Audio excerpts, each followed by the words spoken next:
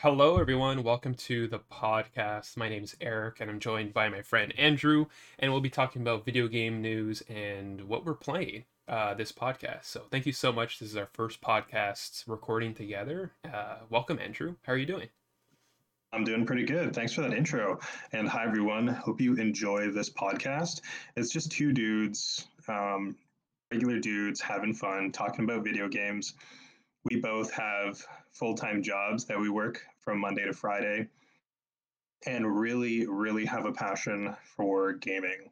And I can only speak for myself here, but I'm more so the casual gamer. So if you're someone that falls in that boat, I think you'll probably be able to relate to what I have to say a lot. Um, so hopefully, you have some fun, you enjoy some of the topics we're talking about. We'll try to give our opinions on a lot of the things that are going on so that you kind of get a fresh take and we're not just regurgitating things that you might hear on YouTube or other gaming podcasts. So we're really excited to be here. Eric, did you want to talk, I guess, a little bit about your perspective and where you're coming from? Yeah, so I'm someone who, has actively been playing games for a little while now. Currently stream games on Twitch. I make videos for YouTube and TikTok and all that stuff. So I would say like I'm pretty heavily involved in the ongoings of the video game world. Kind of weird to say that, but I guess that is accurate at this point.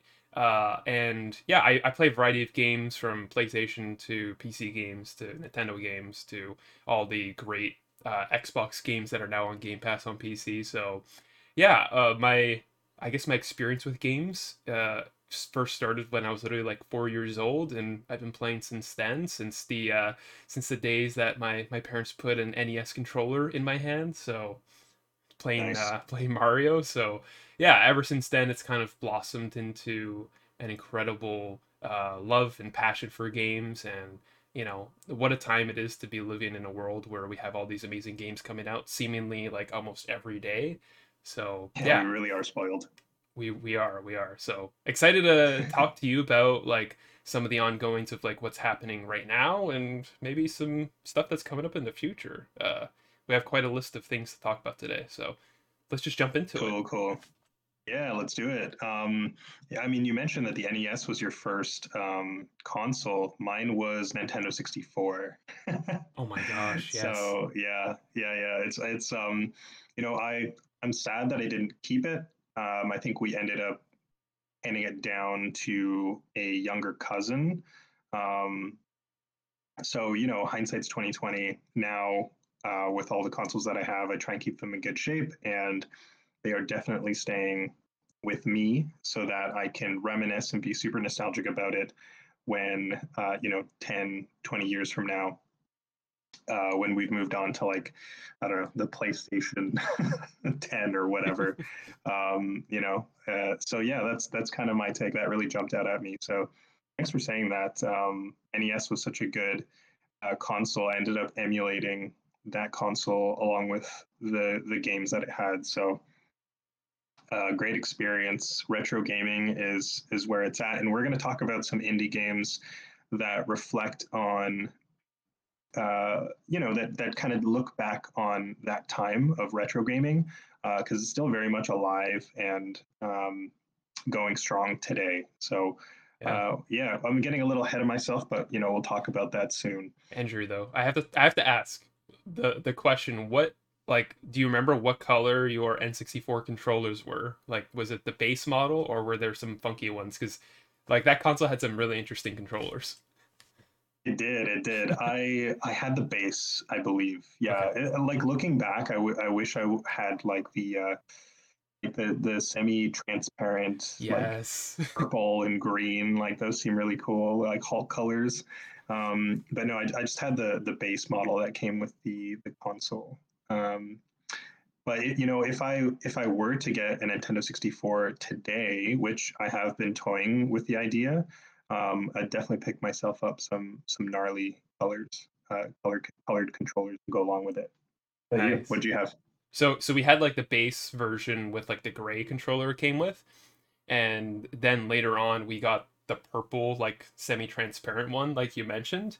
I think at another point we got another controller. I can't even remember though, but yeah, like because I had two siblings, we would always play multiplayer games, so we had to have at least more than one controller. So our N64 was like the Pokemon Stadium N64, so it came with the game inside the box already. So we had a blast with that. Thankfully, like my parents were. They had enough hindsight to be like, yeah, two controllers so that they can play at least right out of the box together. But yeah, it's so interesting how that's kind of changed over the years to, just having the one controller in the box and whatnot. But yeah, uh, controllers are so Yeah. interesting nowadays, especially like with all the variations. But I'm sure we'll get into that Yeah, a little bit later. that's a whole another topic we get Yeah. into. Yeah, yeah, definitely. All right, so how about we transition into some gaming news? We have a number of different categories and topics that we want to go over, and so if you tune into this podcast regularly, you'll start to notice an ongoing theme. So that's how we thought we would organize this, just so that you kind of know what to expect when we chat. So we have like a nice little flow that goes on. But we're going to start with our first topic, and that's gaming news. Yeah, so the first story we had for today is actually going back a couple weeks ago, but the new PlayStation Plus was just announced, and there are three tiers for it. So this has actually been something that's been heavily rumored for a little while now. Really excited to actually be able to talk about this. So basically, PlayStation revealed that they have three tiers for the new PlayStation Plus, which is combining PlayStation Now and PlayStation Plus together. So the first tier is PlayStation Plus Essential, which is basically just PlayStation Plus as you know it now. As someone who already kind of subscribes to the service, no changes for me and others like me. And then the second tier, which is kind of an interesting tier, is PlayStation Plus Extra. So it's PlayStation Plus added on 400 playable games from the PS4 and PS5 era. So that's including, they say, blockbuster hits. We don't know all 400 of those games, but they did say that it'll be games like God of War Ragnarok, Returnal, Death Stranding, and I think the last one was Miles Morales Spider Man. So, yeah, so I guess we'll be getting some really like high quality games out of that for the most part. Will all 400 of those games be the same quality? Who knows? But the last tier is the PlayStation Plus Premium. So it's everything that you've had up until now, plus an additional 340 additional games, which include PS3 games via cloud streaming and a catalog of beloved classic games available in both streaming and download options from the original PlayStation, PS2, and PSP generations. So the notable thing there being the PS3 games don't have download capabilities. From my understanding, that's been something that's been very, very difficult for PlayStation to do, given the architecture of the PS3. But at least they're providing us the option for downloads and streaming and stuff like that. As someone who like loves playing games on the PS3, I'm really excited like to hear that. But interesting to hear your thoughts on it, Andrew, and kind of like what category you'd be most interested in. Just before you get in, though, the pricing breakdown for the US dollars, because that's the main one that they gave for PlayStation Plus on a monthly basis, it's $9.99. PlayStation Plus Extra, it's $14.99, and then the USD version of the PlayStation Plus Premium is $17.99. I think those are all severely lowered in price if you purchase the yearly option, which is I think what most people would be doing. But curious to hear what your thoughts are, and if you were to get one of these, which one you'd be getting. Yeah, super interesting. I guess just a little bit of context so that you know where I'm coming from. I grew up a PlayStation person, or sorry, I grew up a Nintendo person. More recently, started getting into PlayStation. Recently, got a PlayStation 5. Um, about a few months back. So last year, 2021 December. So they were pretty hard to come by. Just now getting into more PlayStation stuff, but really grew up more on the Nintendo side of things. I was just like a Nintendo, fan, ride or die. that was me. I had all of them, starting from Nintendo 64. Uh, so for me, like it's very interesting. It's very enticing to go back and play PlayStation 3 games, back in the sense that they're in the past, not back as in revisit them. But um, I find that very appealing. I'm a big fan of retro games, so there's no issue for me go to go and play these older games and um, have the older graphics and like controls as well. So that's not a turnoff for me, um, because I do know that it's somewhat of a time capsule. You're going back in time to when this was released and enjoying it that way. So not super picky about those things. But if I were to go with one of the options, I don't know. I think I would probably go with the mid tier there. That's what I was thinking as I feel well. like for the price point, what's offered, I think I could really justify going with that. Um, Super excited to hear, uh, to get the list of all of those games that will be coming out. 400 sounds like a lot, Yeah. so I'm sure there's going to be some really good ones in there. And for someone like me, again, that grew up a Nintendo fanboy and had like all the Nintendo systems, it's very exciting to be able to experience these older PlayStation games. And what better way than to access them through the online store, right? Through their online infrastructure. So, Aric, I wanted to ask you, because you probably have your fingers on the pulse with regard to this more than I do, but how accessible is it right now, in terms of finding these things, and also in terms of price point, like affordability? Is it to go and get a PlayStation 3 and pick up PlayStation 3 physical games to play right now? How accessible is it? So I'd say it's tough because like your Walmarts, like your Toys R Us, like your big chain stores, I don't believe they sell PS3s anymore.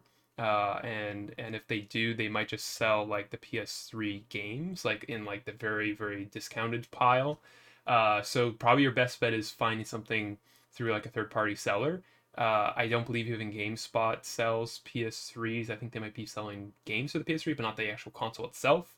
So the console might be a little harder to get. The games, however, I'm sure that there's always someone selling the games out there. The harder part, though, I think realistically, is a lot of these games never got the console jump to the PS4 or to the PS5. So there's games like that I can name off the top of my head specifically. Like I think back to the Metal Gear Solid franchise. It never got anything on the PS4 aside from like the new Metal Gear Solid that came out, but not the older games weren't recreated or upscaled in HD or anything like that to the PS4 from the PS3 games or even the PS2 games. So I know for myself, I played through the Metal Gear Solid collection on PS3 because they was kind of like upresed in HD and whatnot. But I don't think there's like a physical edition that you can buy for that, specifically for Metal Gear Solid 4, that is, because that came out only on the PS3. Got it. To get that on the PS4 or in the PS5, for instance. So yeah, there are certain games like that have a difficulty of obtaining if you don't have a console itself. So I know a Mhm. lot of people were very interested in the premium tier to see, hey, can I play Metal Gear Solid 4 on my PS5 now? Can I play it? But yeah, the main thing is it looks like you'll be able to do that, but you'll have to be streaming it through their cloud service through what used to be PlayStation Now, just kind of integrated into all of this. So And just for clarification, you can't play PlayStation 3 games on your PlayStation 4 or PlayStation 5. I wish, yeah. So you can't actually like just put in the disc into the console. Right. So Yeah, the physicals. Hmm. which is important kind of distinction there, which makes the benefit of the premium option a little bit more enticing.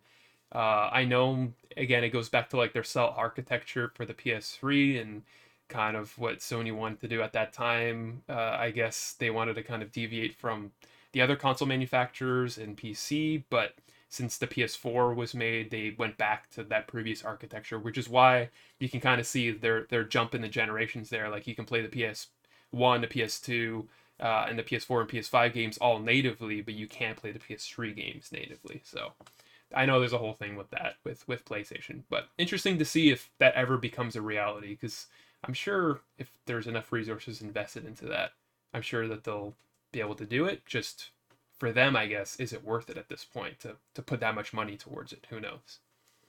Yeah, yeah, interesting. Yeah, I know. I think ideal situation would be, you could access all these games on the latest console, right?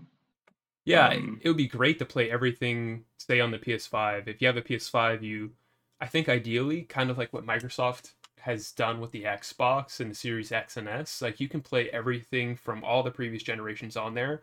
Well, I wouldn't say everything. I think there's a few like smaller exceptions, but you can pretty much play everything on that console, which is huge. I think that's something that they've done in the gaming space to really push the envelope forward on bringing back a lot of the classic games that they've had.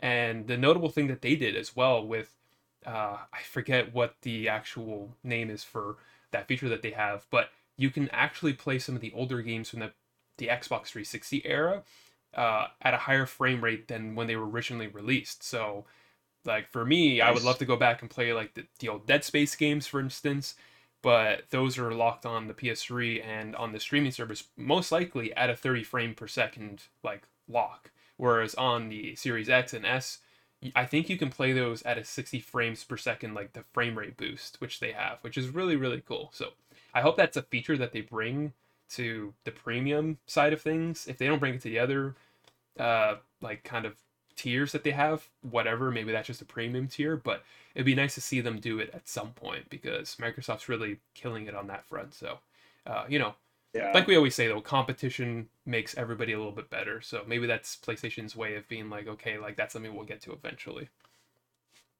yeah, absolutely. You said so many great things there. I really like that Xbox is pushing the envelope there and bringing in some more sort of quality of life um, features to these older games, and I think it just kind of entices, new, old, and all players alike to just go back and revisit some of these classics because honestly, like there are some really really good games.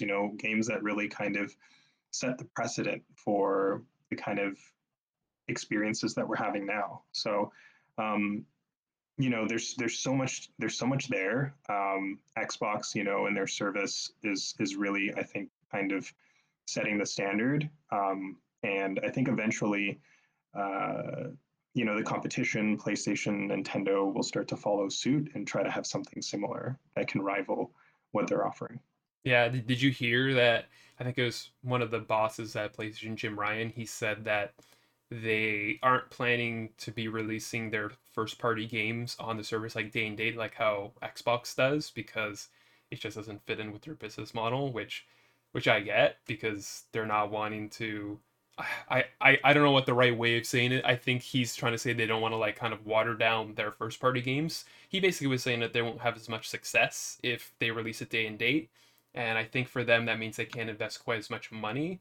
But I think Microsoft has shown a pretty successful model with that so far. But at the end of the day, I know Microsoft has a lot more money so they can afford to almost be doing things at a loss for right now until they Mhm. build up that massive player base, which they've already built up at this point. And that whole service just kind of essentially pays for itself. Like you hear about all the any success stories of smaller games getting to the platform and finding a new audience maybe they didn't have before, and Microsoft's able to compensate them for that, which is huge. So I think this whole space is really interesting. It's like the streaming wars of video games, and Microsoft's doing a really good job on their end, like pushing the envelope. So it'll be interesting to see like what PlayStation does to increase the output on what PS Plus has here, and who knows, maybe Nintendo will jump into that space. But I think that's a whole different discussion for another day because Nintendo they just kind of do their own thing, so they don't really Yeah, try to yeah, involve themselves with this kind of stuff. and what's interesting? It's been working for them. Like, Hmm. and I think that's a key point, right? Is I think it's important to have some healthy competition because that's really going to help, I think, with the growth of the company and with the growth of the fan base.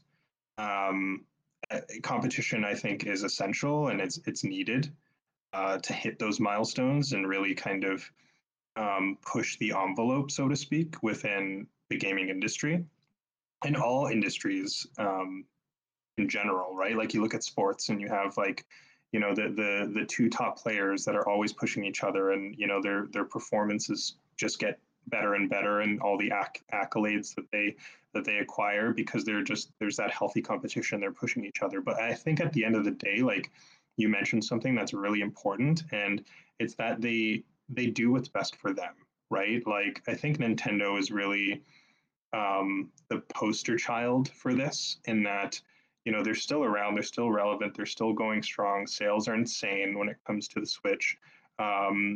Its popularity is immense, but it doesn't compare to PlayStation and Xbox when we start to talk about performance and graphics and frame rates. They're really just kind of doing their own thing. They're in their own niche, right? So I don't think there's anything wrong with that. And we might be seeing that a little bit more with PlayStation and Xbox. Maybe they're starting to realize that, hey, like we're competing when it comes to the tech that's involved within our consoles, and the latest and greatest when it comes to graphics and art design and frame rates, and utilizing all of these things.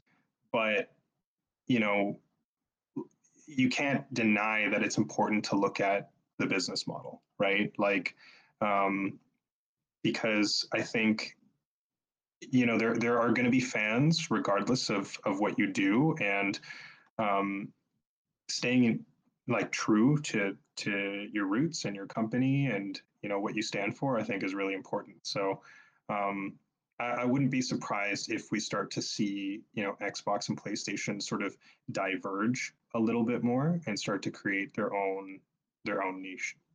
Oh yeah, well said. Yeah, exactly. And speaking of what's coming up in the future, there's been a big rumor, moving on to the next news story that we have here, of PlayStation acquiring another new game studio. So this is something that's been thrown around by a lot of industry insiders, like notably Craig Miller and Jeff Grubb. And they've all kind of been confirmed at this point as that there is something coming up. They just can't talk about it to, I guess there's a lot of other things involved behind the scenes. Later, IGN was also confirming from their sources that they have indeed like been purchased a big studio, or something is at least in the works. So the real question is, which studio would you want them to pick up the most, and is there a game that you would want them to work on? Is there a choice that you have, Andrew, for a studio that PlayStation should pick up? This is a really good one. I kind of want to hear your thoughts first. Yeah. So So that's yeah. that's a great question.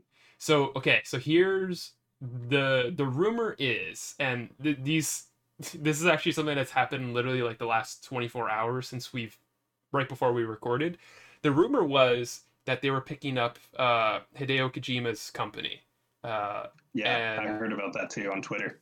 yeah, and so that's been the rumor in the last 24 hours. And then Kojima, so Hideo Kojima, like for those who don't know, like the famous director of the Metal Gear Solid games and a bunch of other games like Silent Hill and stuff like that, but most notably Metal Gear Solid, who went on from Konami, departed from there with like a huge thing, and made his own studios, and PlayStation funded that studio to make Death Stranding, and now Death Stranding's on PlayStation and PC and all that stuff. So that's the brief like background on this. But basically, Kojima posts everything on Twitter that he does basically. So take all this with a grain of salt. As someone who follows Kojima, it's always interesting seeing what he's posting because he's such a creative mind. But anyways, he posted, I think this was Friday evening or something like that. That when you go on Twitter and PlayStation acquires a new studio, how they say like "Welcome to the studio" or something like that, and then they have like this banner of all the other PlayStation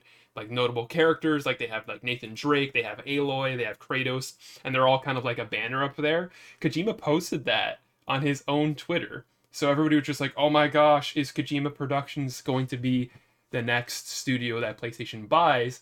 And then literally 3 hours later, he's just like, "No, guys, we're not getting acquired by anyone. We're remaining independent. This was just a joke, kind of thing." And so I guess he just missed the ball in like the April Fool's joke. Someone probably should have told him that happened like 2 weeks ago or something. But Yeah, I was gonna say that'd be great, like April Fools for sure. yeah, so I think he was just trolling everybody because he just liked to see everybody react on the internet. Like he's that kind of guy. Like if you know him from even the early days of the Metal Gear Solid game where he created a whole different game studio and had these bandages wrapped up on his face and everything for his press conferences. Like there's a whole thing. He loves doing like media stunts and stuff. So I So don't he's a bit I of a prankster. he is, yeah. So I can't even believe him when he says no, we're not getting acquired because I think there's still some like realistic possibility that's happening there.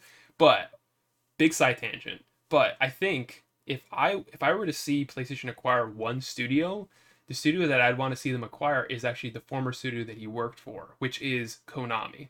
So Konami notably making Metal Gear Solid, like I said, but also making the Silent Hill games and also making the Castlevania games. So I I know was that just gonna say one of my those are faves. three beloved franchises. And yeah, it would be weird to see Kojima not involved in that, but I know that he has an existing partnership with PlayStation. So I'm not sure if PlayStation acquiring Konami would then enable them to turn around to Kojima and be like, "Hey, want to work on these games again?" I'm not sure like the legality of all of that, but it would be great to see something from those franchises again because we haven't really had much from them at all. I know we had like a Metal Gear Solid game that came after Kojima that really didn't have much to do with like the style of Metal Gear Solid.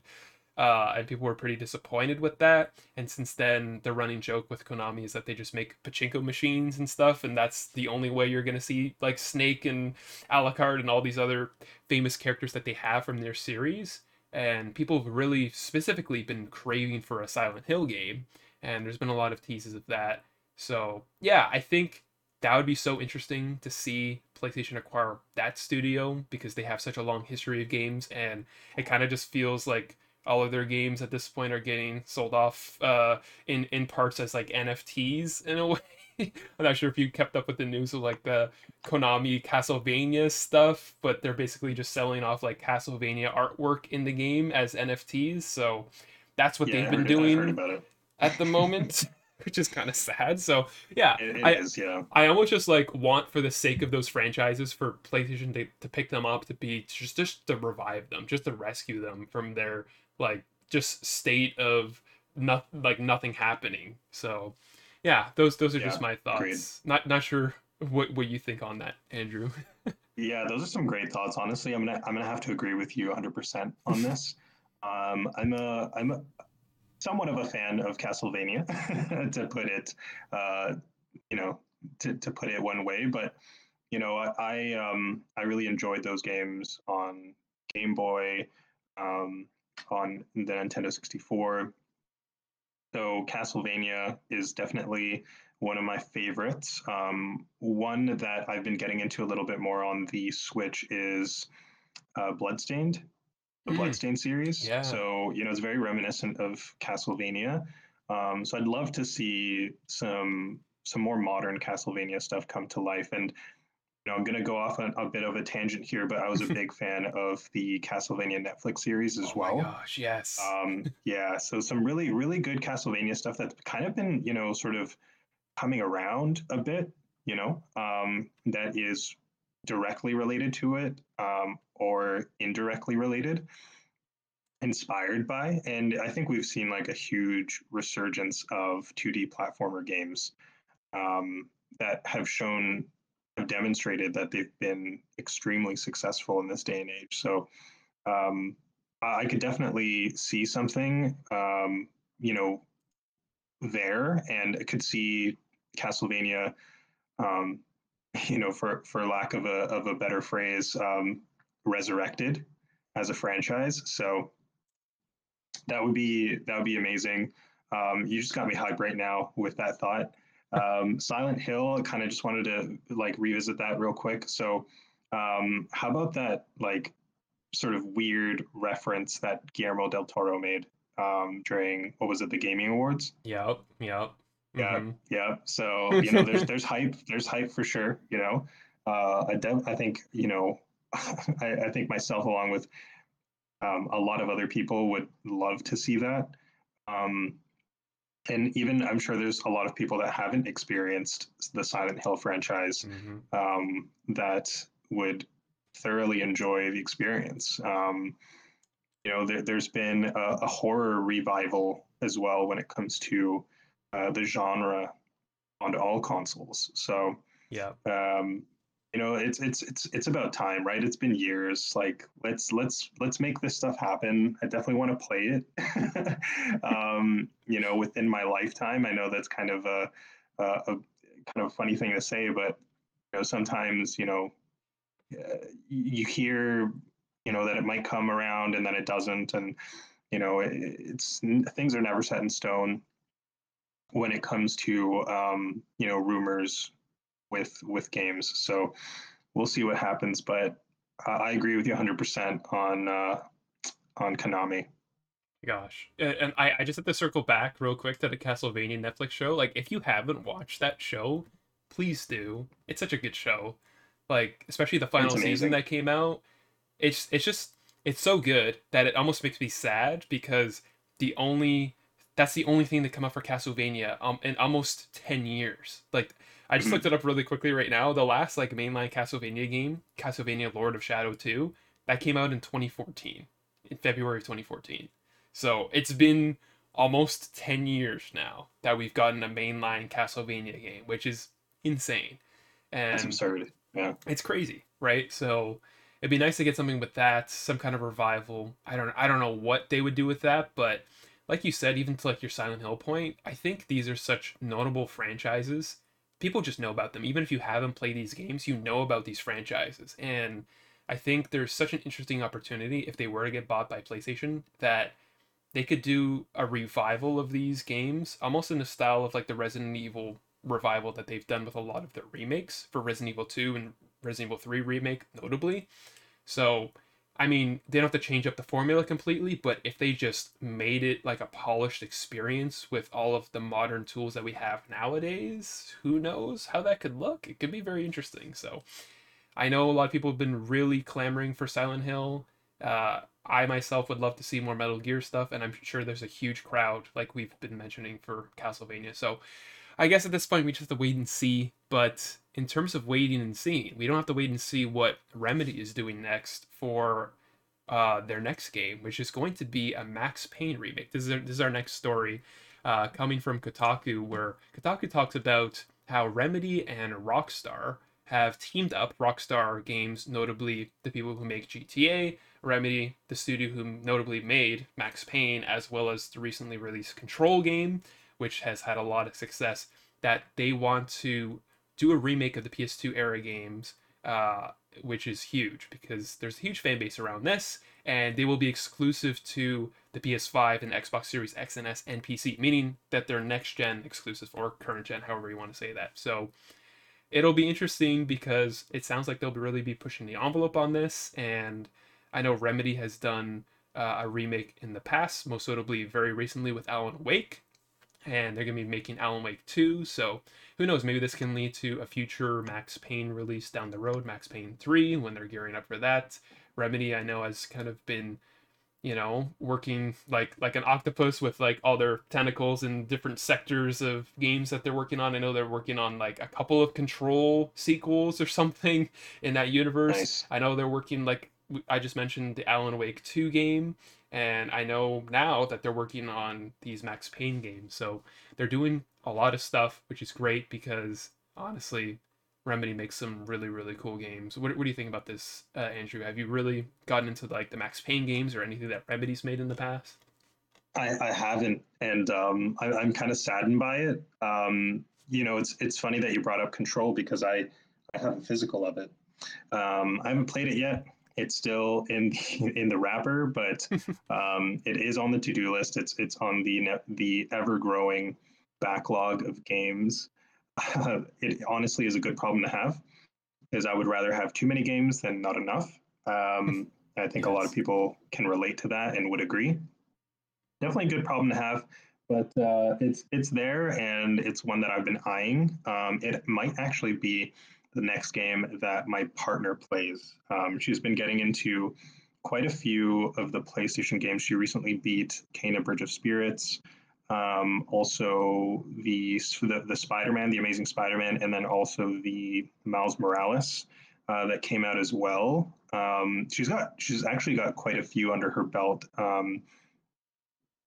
The oh gosh, what was it called? Ratchet and Clank, the new Rift one that Apart. came out for the PlayStation 5. Yeah, amazing games. It'd be great to have her on the podcast to get her thoughts on it, because she's honestly, out of the two of us, has really been playing the PlayStation 5 more than I have. So she's got some good mileage on there. I've sort of gone back to the Nintendo Switch, but Control is on the list. It's one that I've been eyeing. If anything, I might just watch her play. So that'd be really fun. But the Alan Wake also picked up uh, the remake of Hmm. the first one. So that one is there too. It's on the list to check out. But both really promising games. I mean, the graphics look amazing.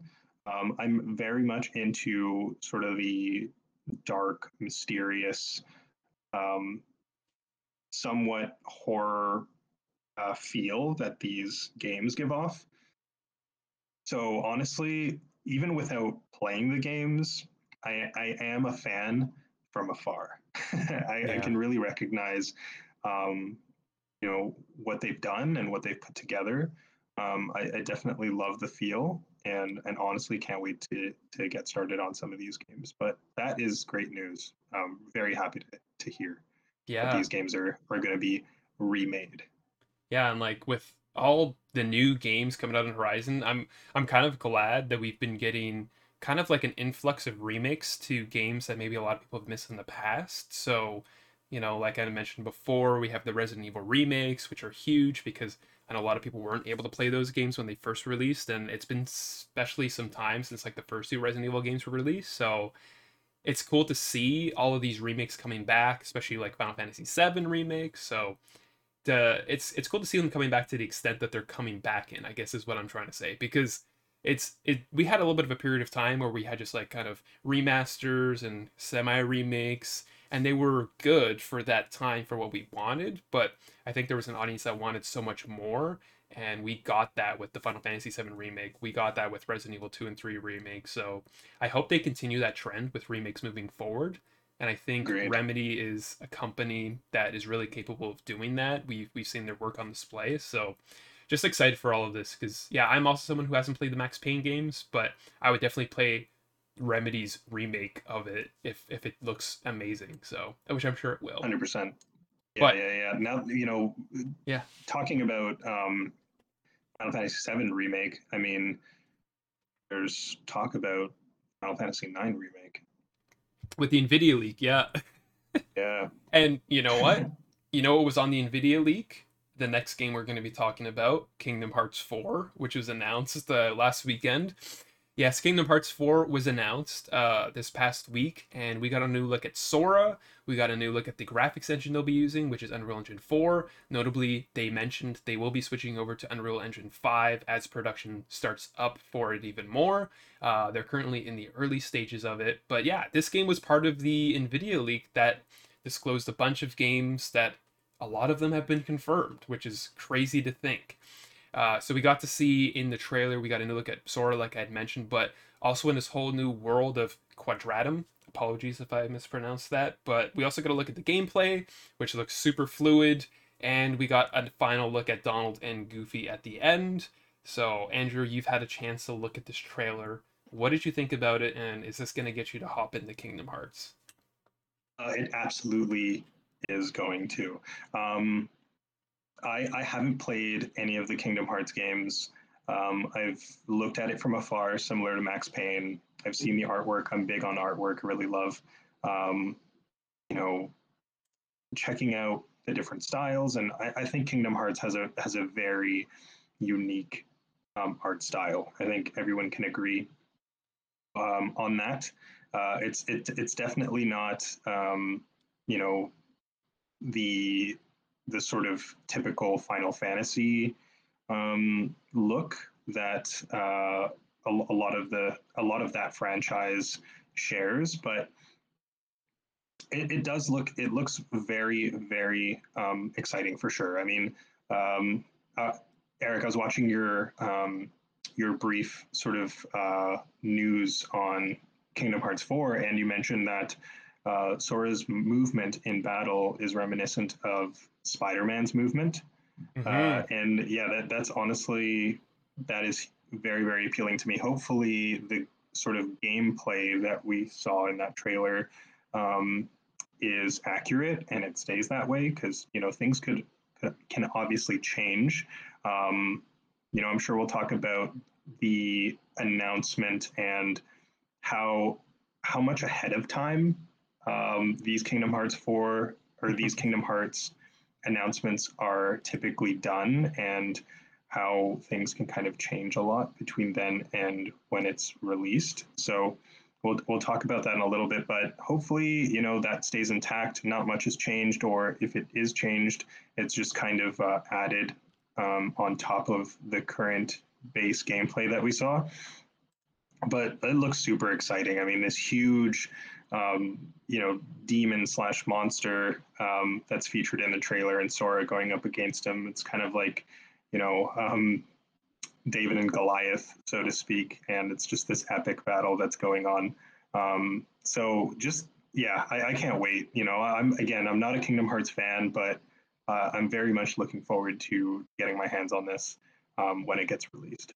It looks so good. Kingdom Hearts games have looked good in the past, but it looks like they're making a huge leap with this one in terms of the art style that they're going with. They're certainly going for more for a realistic look than they've gone in the past, which is interesting to see. And we've seen a lot of stuff showcased recently, notably with Unreal Engine 5, with Epic offering that for free now for everybody. So I know they had mentioned that this isn't even how the final game will look, and like you said, this game will go through a lot of iterations. So this is all on Unreal Engine 4. For those of you who haven't watched the trailer, certainly go look it up online. But the final game will likely look even better than this if they do make that transition over to Unreal Engine 5. The big question, I know we had spoken about this briefly before, Andrew, when this game was first announced, was when is this game actually coming out? Because Square Enix, especially with the Kingdom Hearts franchise, as many Kingdom Hearts fans probably already know, they've had a bit of a track record with releasing or announcing games way ahead of time, and sadly the fans have had to wait so long to get the final release of the product. So, I think for me, uh, I just wish that they announced these games a little bit closer to the final release of the game. You don't got to like announce it right on the release date, but maybe don't announce it say 5 years out from here, which I think is still a very real possibility of the time frame that we're looking at for this game, which is kind of sad to think about that we're getting teased this early, because now every Kingdom Hearts fan, especially at every single PlayStation event, Square Enix event, like big event that is going to be happening in the next 2 to 4 years or so, they're going to be asking, "Where's Kingdom Hearts 4? Where's Kingdom Hearts 4?" And I don't think we're We're going going to to sound like a broken record for sure. exactly because there's people that do that already for other games, but I know the Kingdom Hearts fan base is very vocal fan base, so they really like their Kingdom Hearts games. They're very passionate about them, and as they should be, because they're really fun games to play. So yeah, I'm just curious when this will actually get released, because yeah, I don't even think that'll be the final gameplay that they have. It looks really great, but I'm sure it'll feature a lot of iterations. If we can get something similar to this, because oh my gosh, it's like Sora running at his opponent, like summoning his Keyblade, like, and then just going so fluidly into climbing buildings and then grappling to floating cars, running up the side of walls. Yeah, sign me up for that. Like, I want all of that. And yeah, it looks very fluid like Spider-Man. If you can get that same kind of fluidity in the movements and his ability to do attacks and chain attacks and do some of his more powerful attacks, all in like the span that we're seeing and the scope that we're seeing in this trailer. I think that would be incredible. I just hope that we get something close to that in the final release whenever that happens. So, yeah. What are your thoughts though, Agreed. Andrew, on like companies releasing games like this so far in advance without any kind of release date in sight? Yeah, that's a great question, and Aric, I'm just kind of reflecting on some of the discussions that we had about this, and honestly, I have a love-hate relationship with it. The closest thing that I can relate it to is Breath of the Wild 2, and all of the announcements and all of the teasers and trailers that have been coming out for it, but not being told when exactly it's going to come out. Yeah. Not knowing for sure um, when, not having a concrete timeline, right? Um, it it just feels like they keep leading us on and on and on. And my problem with that is that we start to become desensitized to these teasers, to these trailers. It starts to kill the hype. And the next time we get a mention of it during a Nintendo Direct or a Twitter post, it's we kind of know what to expect, right? We're expecting, okay, they're going to give us a little bit more, they're going to delay it. Um, they're not going to be straightforward or forthcoming with us about when it's going to be released. And it's just like they're kind of feeding us crumbs here and there, and it just after some time, like I mentioned, we start to just become desensitized to it, and there are a lot of questions, obviously, with regard to are there issues with the production, like is there something going on, like your mind kind of starts to wander and start to think, okay, maybe this game's in trouble, right? So I think if we knew a little bit more, those questions would be answered, and we wouldn't potentially feel apprehensive about the direction that this game is going in. Um, and if you have too long of a gap between when you tease something and when it actually comes out, I think you're gonna lose a lot of those initial people that were interested. And I'm talking more about not the hardcore, diehard fans. I'm talking about just the casual players, right? Because there are definitely more casual players than there are hardcore fans of franchises. And if you look at it from a business perspective, you want to get as many people buying this game, picking it up day one as possible.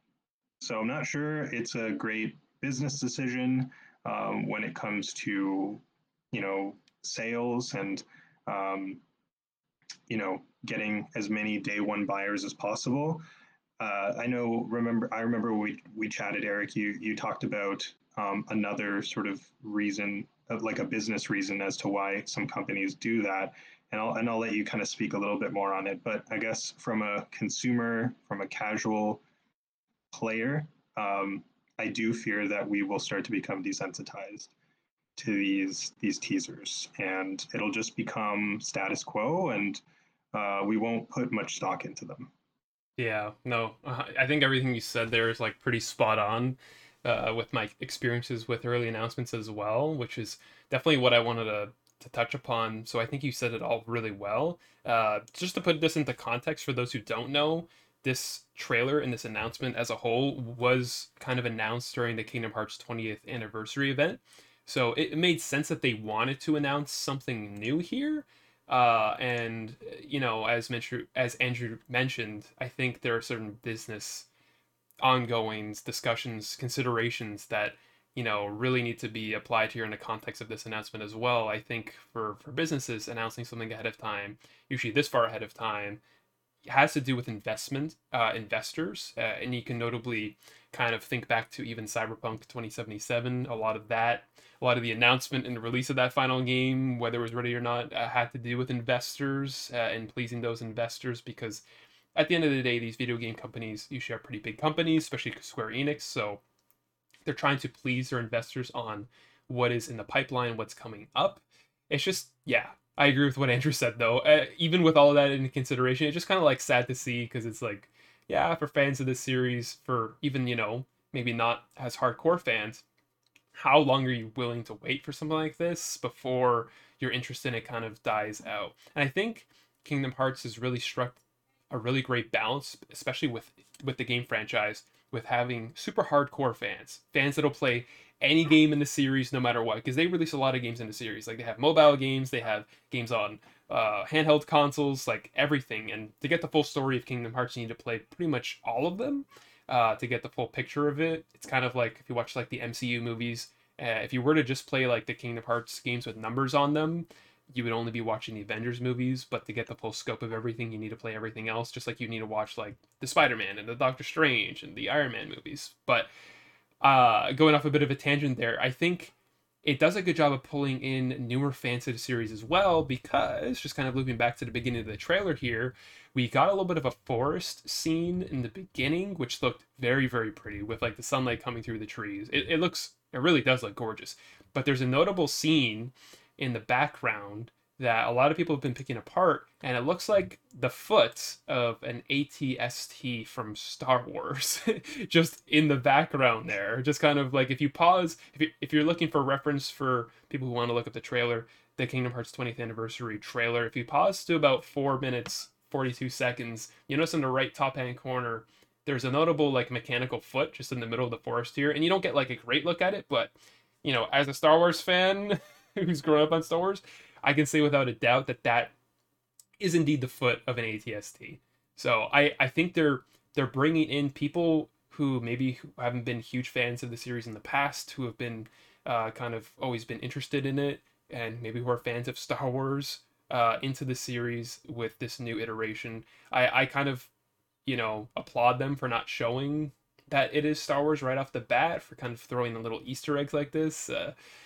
We are filming on Easter today, so that's kind of funny. But yeah, I think I think it's funny because it's always fun to speculate with a new Kingdom Hearts game because they are so heavily associated with Disney. What new franchises will they introduce in the next game? And I think, you know, Star Wars is definitely on the table here, and who knows, maybe even some Marvel franchises. Might we even see Spider-Man? Might we see like some Iron Man Avengers stuff? I mean, Spider-Man actually might be more of a tricky one because the whole Sony thing, but yeah, it really opens up the round table of speculation on what we could see here. But I'm sure once we get more information, we'll start to learn a little bit more about that. And as things get disclosed, it'll be more interesting to kind of speculate on like what we'll be seeing. But yeah, it's just so far away. We don't know when this is coming out, but it's just something fun to discuss because I know that there was so much hype this past weekend about it. I know there's a lot of people who were very, very, very happy about the announcement. So just end on a good note. Happy for all you Kingdom Hearts fans. But yeah, was there anything else you wanted to add there, Andrew? Yeah, absolutely. Just a couple thoughts. Like, imagine Baby Yoda in a Kingdom Hearts game. Oh my god. The internet would explode. The Mandalorian just pops up behind Sora, like puts his hand on him, like Grogu just kind of like walks by. Oh my, I can picture it now. Donald and Goofy are like, Yeah, "What's this guy over here?" That's a terrible Goofy impersonation, but yeah, you can picture the scene already. yeah. Every household would pick up that game. Grogu, Oh my like on the gosh, cover of Kingdom Hearts 4. I'd buy it. I just for that 100%. alone. Just for the art. Yeah, yeah. Honestly, I feel like businesses don't realize, like, like they don't really need to do that much work. Like, I think that there are a lot of fans. I mean, if you get these crossovers, it's just epic. I think that would be Yeah, amazing. To have some of those characters in this game. So many people would be happy. So much fan service. That would just be epic. Like, just something for the collection.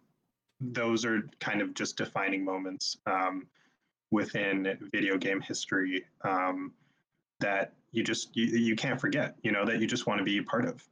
oh my gosh. You just got me thinking now. I'm just imagining Donald and Goofy flying in an X-wing. Oh my gosh, yeah, that'd be cool. It'd be so funny. That sounds awesome. Yeah, I know. Yeah, that is. Yeah, my mind is just wandering now with all that stuff. But back when you were talking about Kingdom Hearts and some of the other styles of games, Melody of Memories jumped into my mind. I don't know if you played it, but it's like it's a rhythm game. I don't know if Hmm. you've played rhythm games or anything. I haven't a whole lot. I remember back in the day I was playing. It was kind of like DDR, but on your computer. So I used like the arrow keys and some other keys to play that game. But it's just interesting how you get these franchises starting to produce games that are slightly different in genre, and how you can kind of start to reel in um, fans and players from different different genres, right? People Hmm. that kind of enjoy point and click, and you have these kind of rhythm games, and these sort of visual novel games and stuff. I think there's some interesting niche genres that can be explored. So yeah, I just thought I would bring that up because when you were talking about different Kingdom Hearts games, that one kind of came to mind. I haven't played it myself, but um, I just thought I would bring that up. Yeah, it's such an interesting point. Like, I feel like that's one of the few, you know, games that have it's basically done everything at this point. Like, I wouldn't be surprised eventually if we got like a Kingdom Hearts sports game or something like that. Like, it's gone in so many different directions. I know that's crazy. Probably fans of the series are listening right Sora's in now. Smash too, right? Yeah, exactly. So like technically he's in a fighting game. So yeah, it would be interesting to see what direction that they go with this, what kind of new elements that they bring. It looks like they're gonna be throwing a lot of new things in this game, which is cool.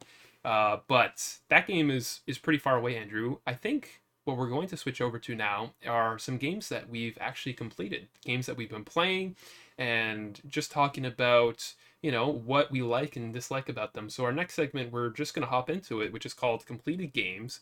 And Andrew, I know that there's a game that you completed fairly recently. If you want to talk about that.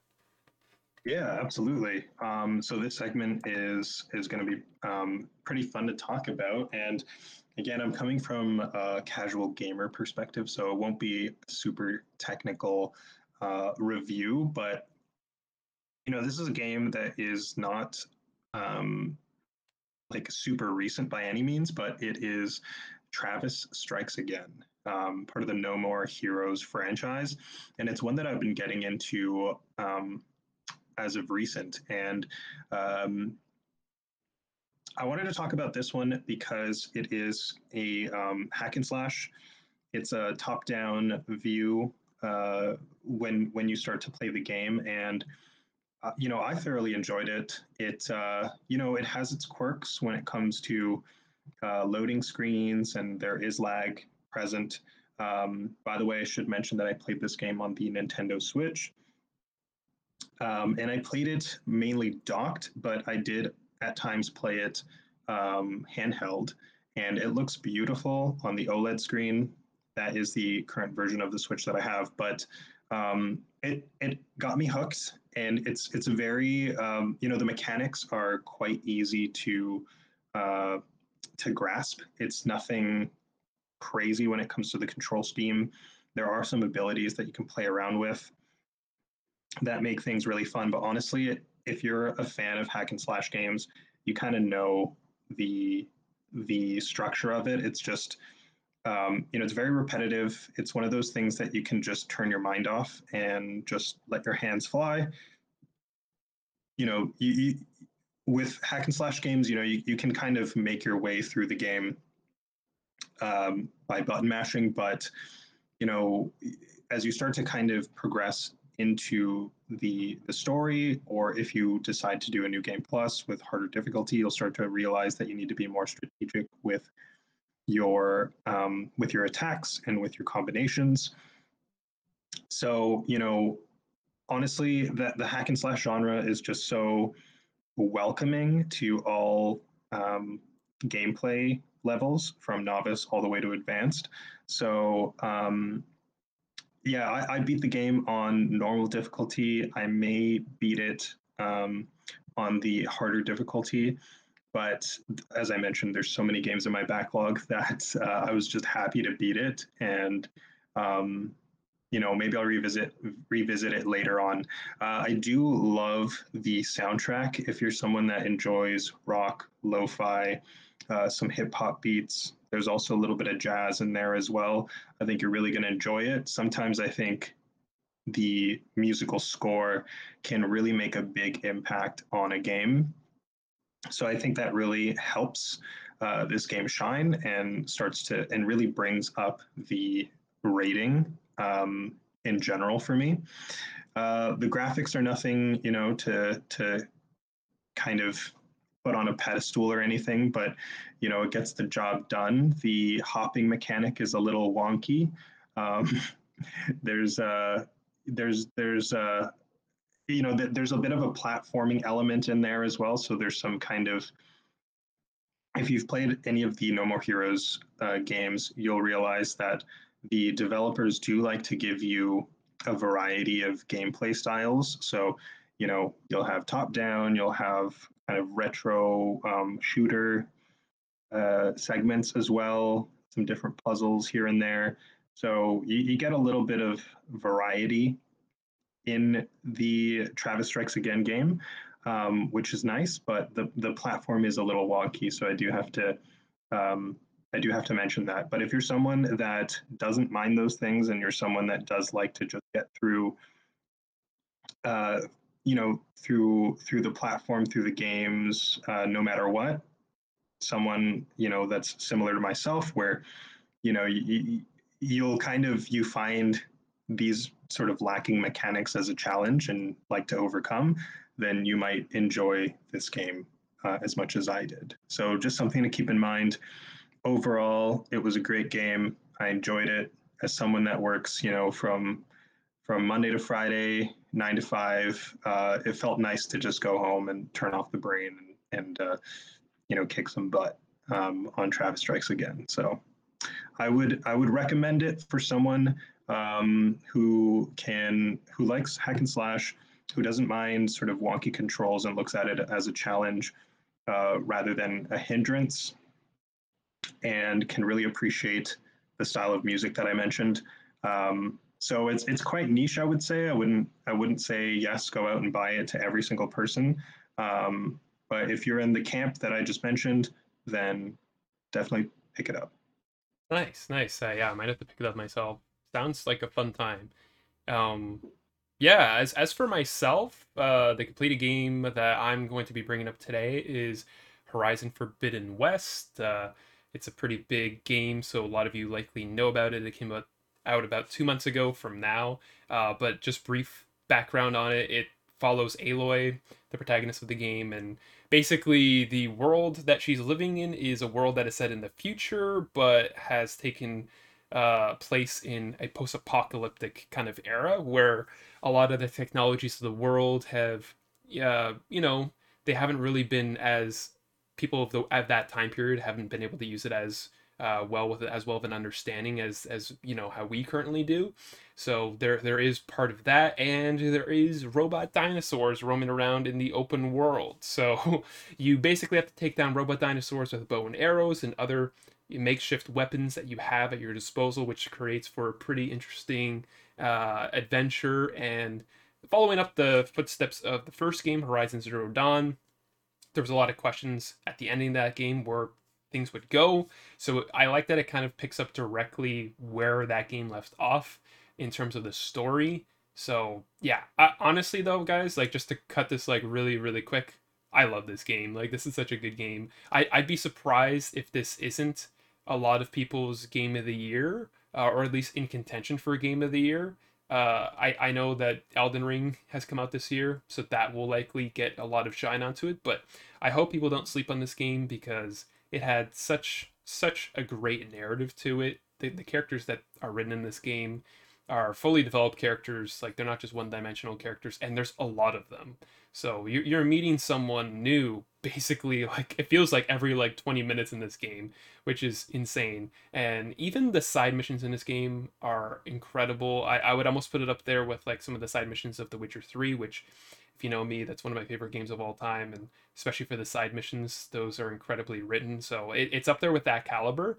And this game has, it's first and foremost a gorgeous looking game. Like it's probably the best looking game that I've ever played, and that translates across not only just the cutscenes but even the side missions. Like, I don't know, there's dialogue scenes with side characters that look like fully rendered cutscenes in other games.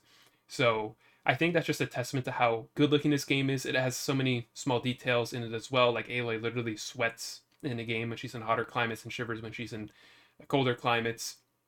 But yeah, it's incredible. As for like the gameplay, it does a lot of really great things well. As far as like the melee combat, they introduce a lot of new combos in this game. There's a lot of great projectile combat with the variety of weapons that you have at your disposal. So if you're someone who really loves open world games, it's probably one for you to play. If you're someone who's not as much into like story games, then probably not for you, because a huge big plus of the game is the story element, the narrative element in this game. But yeah, if you're just someone who wants to experience something really great, really refined at this point, there's a lot of debate going on right now, like what's the style of open world game people should be going forward with, like the Elden Ring style, where it gives you very little guidance, just free flowing, just take it as you want, or a little bit more of a guided experience, kind of like Horizon. I tend to like a little bit of both. I think there's a spot for both of these. But the great thing about Horizon as well is it gives you the option, if you do want to have more of a guided experience, for those who really, like to have all those little details on their map so that they can follow along. Or if you're someone who wants something closer to more of an Elden Ring experience with a less like handholdy kind of mode, they also have the option for that as well. So that's just something I really wanted to shout out in this game, because I don't feel like enough games do that. And it really takes the user experience into consideration here as to how people want to play their games directly. So really got to applaud for that. As Andrew mentioned, like we'll be talking about like some musical stuff coming up with these games, but just a huge shout out to the musical score in this game, because it is just fantastic. So really would suggest, if you have Yeah, a PS5, playing it on there. But I know, because that's how I played, but I know a lot of people who played on PS4 also had a good time with it. So it's kind of crazy to think that this game can run well on the PS4, but it does. So I think that just goes to show how well optimized it is. But yeah, Andrew, I know you'll be playing Horizon at some point coming up. I know you oh, mentioned it to me. 100%. Yeah, yeah, absolutely. I mean, I mean, all you have to do is just take a look at the trailer, and I feel like that's all I did, and I was kind of sold. But you definitely, with your descriptions of the game, and based on your experience with the first title, Horizon Zero Dawn, I definitely feel like I'm going to check out this game. It is, it's been mentioned, as you said, a contender for Game of the Year. So, if anything, I mean, you should definitely check out this game based on that. Like it's a contender for a reason. It's got a lot going for it. And what's interesting, Aric? I didn't even realize, but the two games that we're talking about for completed games, they're kind of opposites. Like Yeah.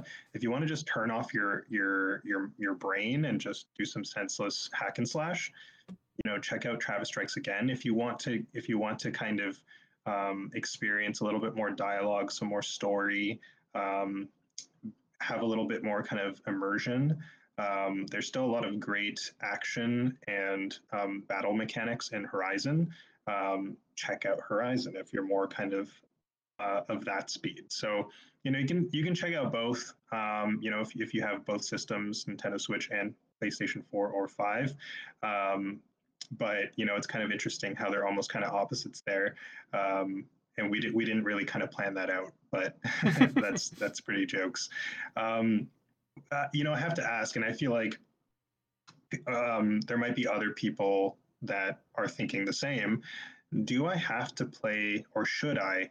Is it recommended that I play Horizon Zero Dawn before I play Horizon Forbidden West? Yeah, it's a good question. I wouldn't say you need to play it because this game at the very beginning of the game it does a really good job at recapping a lot of the events that have happened in Horizon Zero Dawn. So it's very like I guess friendly to new people of the franchise in that regard. Like it has like this whole animated cutscene that goes on for like 5 minutes. You can skip it if you've already played the game before, but it's great because it just spells out all the details of Aloy's journey and the world and just the path and the that she's traveled to get to this point. So it's good in that regard. I would still personally recommend playing the first game because it is such a good game. But if you don't really have the time or space for that game and you only have time for one of these, definitely pick up Horizon Forbidden West because it kind of does everything the first game did, but in a way better way. And it excels in many other new ways, like underwater exploration and stuff like that, that weren't really as abundant in the first game. So I think that this is just such a better game overall that I would almost recommend someone who hasn't played the first game just to hop into this one. But yeah, if you're someone who wants the full story, the full experience, as with a lot of things, definitely start from the beginning. But yeah, it's great to know that it's pretty accessible to newer people of the series as well. But yeah, that's all we have for you all today. Thank you so much for listening in. We're going to be posting this podcast talking about games pretty much every week, so be sure to tune in and listen for that. And yeah, like we look forward to talking with you all about upcoming games, upcoming gaming news, and just generating a discussion with that. And eventually we'll open it up for kind of listener mail, and we would love to hear what you all think about it as well. So thank you all for listening. Andrew, was there anything else you wanted to add at the end before we sign off here? No, that's it. Thanks everyone for tuning in. We hope you have an awesome rest of your day. See you next Awesome. time. See you next time, everyone. Bye.